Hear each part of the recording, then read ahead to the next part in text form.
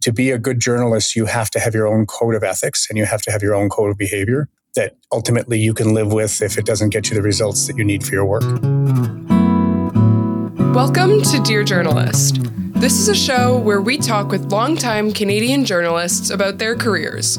They'll share with us some of the lessons they've learned from their years in the field. I'm Hannah Mercanti. I'm Yezua Ho. And I'm Mark Hennick.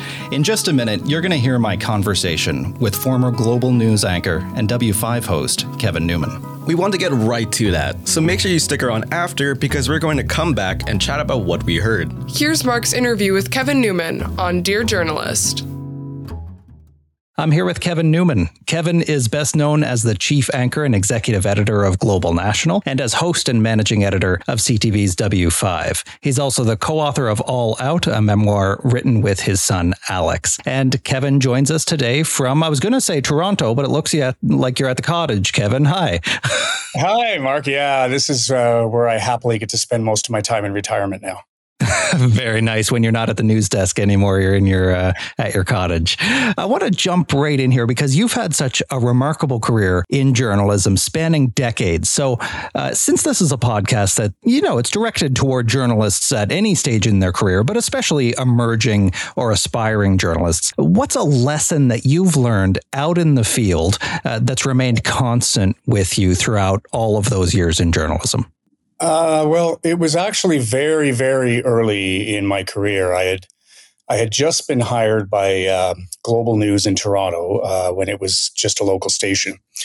And I wasn't actually a reporter at the time. I was sort of a desk assistant. I was the one who got the coffee. I was obviously ambitious. I wanted to be a reporter, but I wasn't yet a reporter. So one of the hazing rituals of journalism is that, at least at the time, was that when something awful happened, they'd send the most junior person in the newsroom out to try to get a picture of the victim. Remember, this is like way before any social media and way before there was a way to take a look at people's profiles. So the unenviable job was to knock on the door of a grieving person and say, could you please supply me a picture of the person you've just lost? The worst part of this business. So they sent me out. This person had lost their son in the flipping of the Ocean Ranger, which was an oil rig off of Canada's east coast that flipped at one point, and everybody aboard practically was killed, including this man's son. So I sat there in the car and I was with a cameraman and I just said, fuck, I don't know how to do this. And he said, well, there's no good way. So I sat there and I tried to get my guts up. And then someone from another news organization, it was the Toronto Star at the time, sort of pulled up beside me.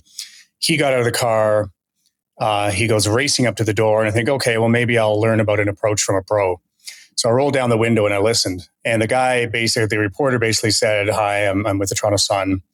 I'm sorry for your loss, but at a time like this, you're required to provide us some pictures. And the father was very upset. He slammed the door on the guy. So the guy walked away. And so I thought, okay, I still have to try because this is my first break as a journalist. And if I haven't knocked on the door, what are my editors going to say? So I walked up, I knocked on the door after about half an hour. And I just said, I'd like to apologize for what just happened to you. You don't have to do anything for me. I just want to say how sorry I am that you lost your son. And that's all. And then I went back to my car and I thought I'd failed. I thought that was, I thought I'd never go anywhere in journalism because it wasn't tough enough. Then a couple of minutes later, the father came out and he gave me the picture of his son and he said, never forget how you treat people matters. And I took that forever. I went back, I got the picture. I was okay with how I got the picture. But mostly I thought to myself, it's not being an asshole that works. It's not being the most aggressive or the most, whatever, but it's doing what you have to do for your job, but doing it as humanely as possible. And I thought, well, maybe I can be okay in this profession if I continue to conduct myself that way. And I've tried to. I'm sure there have been people harmed by some of the stories I've done, not intentionally by me, but just because that's sometimes the way it goes when you're dealing with tragedy and and accountability and that stuff. But you don't have to be a jerk, I think was my takeaway. Well, on that idea of, people getting harmed, even just in the crossfires, do you think that journalists learn enough about the responsibility that they bear in doing their job, that it's not always just about getting the story? Is that a takeaway that maybe you took from this experience or other stories you've worked on? Yeah, I mean, here's the dirty little secret of journalism. I mean, I didn't go to journalism school, so I didn't have the opportunity to explore a lot of these themes if they occur in an academic environment. So I was sort of learned on the job, and ultimately it came down to how can I sleep at night? And there have been a couple places where, because of my inexperience, I made people angry, and it was my fault, and I'll never forget it. I still don't forget it. It still bothers me, and that's 40 years later. So in an active newsroom, there's almost no way to. Well, I mean, I guess after work maybe, but there's not much professional development in newsrooms now. They're just too small, and there wasn't then either when they were bigger. So, it comes down to be a good journalist, you have to have your own code of ethics, and you have to have your own code of behavior that ultimately you can live with if it doesn't get you the results that you need for your work. But you do need to think about that, because you're creating a limited bond of trust with whoever you're reporting on. And trust is hard to earn and easy to lose. I like to think that, my secret sauce was I generally wanted people to trust me. And so I took it as a sort of a sacred obligation on my part not to abuse that trust. Mm. Can you talk a little bit maybe about an experience that you've had where that more patient approach really paid off, whether it was cultivating a source or watching an evolving story? Where has your patience really paid off as a journalist?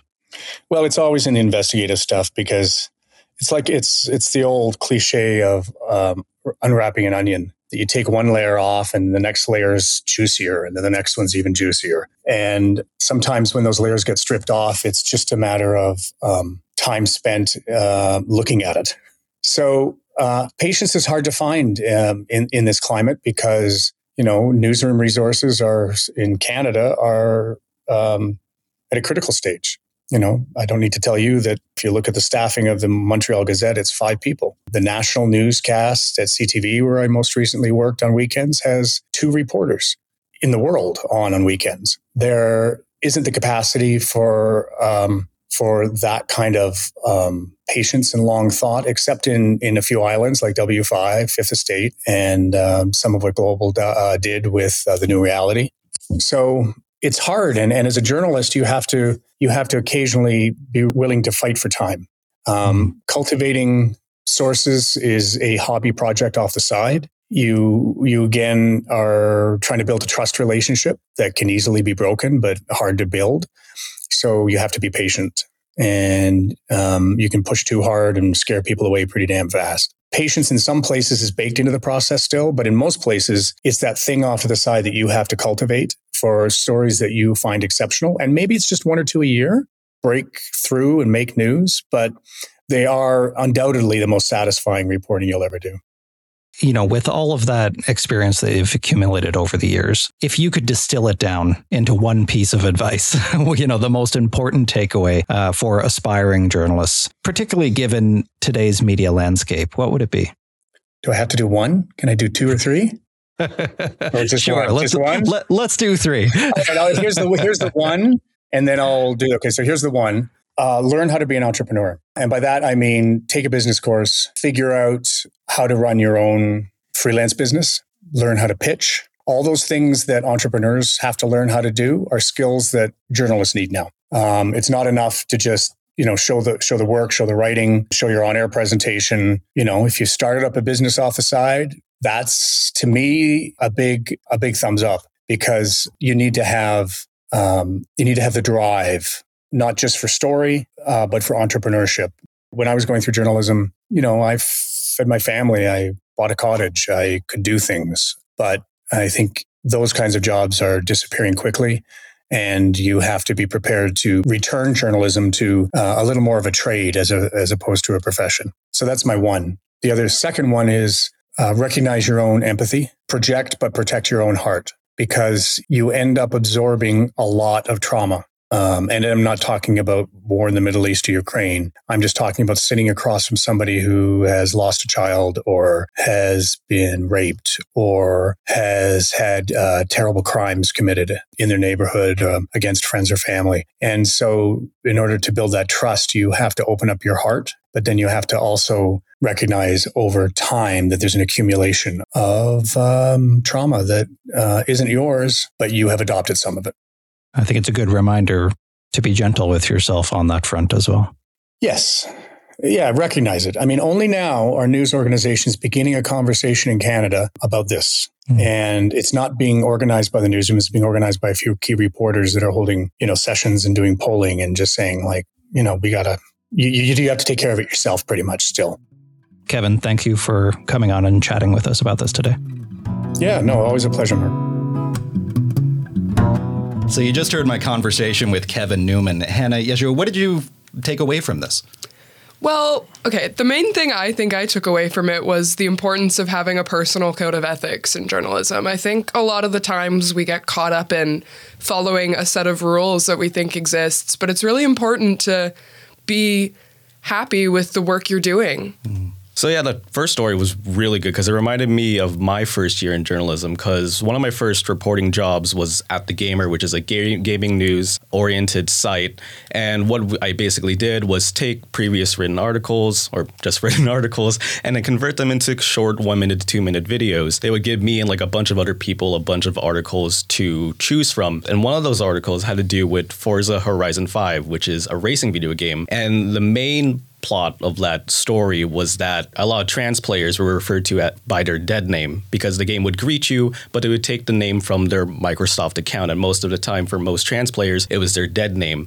And something about it, I don't know, it was I was so nervous about doing a story like this because this is my first time dealing with a story like that. And my coworkers were like, oh, don't worry, we'll lead you. The editors and the writer of that article would be like, we'll give you advice as to what to talk about really and make sure you're saying everything correctly. But still, I decided not to do it. I decided to do something else because I was just so nervous that I would mess up and completely ruin something, I guess is how you would put it. And looking back at it now and listening to Kevin's story about just remembering to be human and that you're not perfect, you're going to make mistakes sometimes. As long as you know that and just try your best is probably all you need, especially in journalism. And my biggest regret with the story was not the potential it had and I just missed it. It was really just the reason why I didn't choose to run with that story and how it was just this huge disservice to the people who wrote it and who the article is for.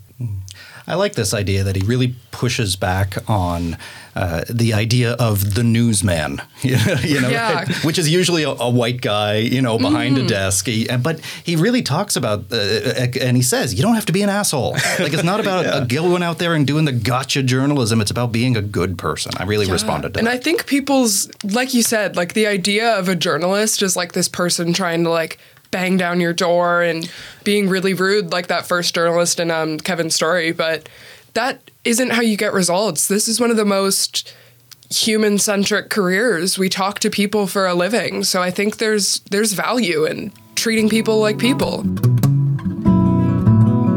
This has been Dear Journalist for the Review of Journalism. For more episodes, subscribe wherever you get your podcasts. While you're there, check out Reviewed. It's a celebration of 40 years of the Review of Journalism, with conversations from feature writers and emerging journalists. Make sure that you also pick up a copy of the 40th anniversary issue of the Review of Journalism, available on newsstands across Canada in April 2024. You can head to reviewofjournalism.ca to find out more. For extra online content, you can also connect with the Review on X and TikTok. Until next time, I'm Hannah Mercanti. I'm Yeshua Ho. I'm Mark Hennick. Many thanks to Kevin Newman for talking with me today, and thank you, dear journalist, for listening.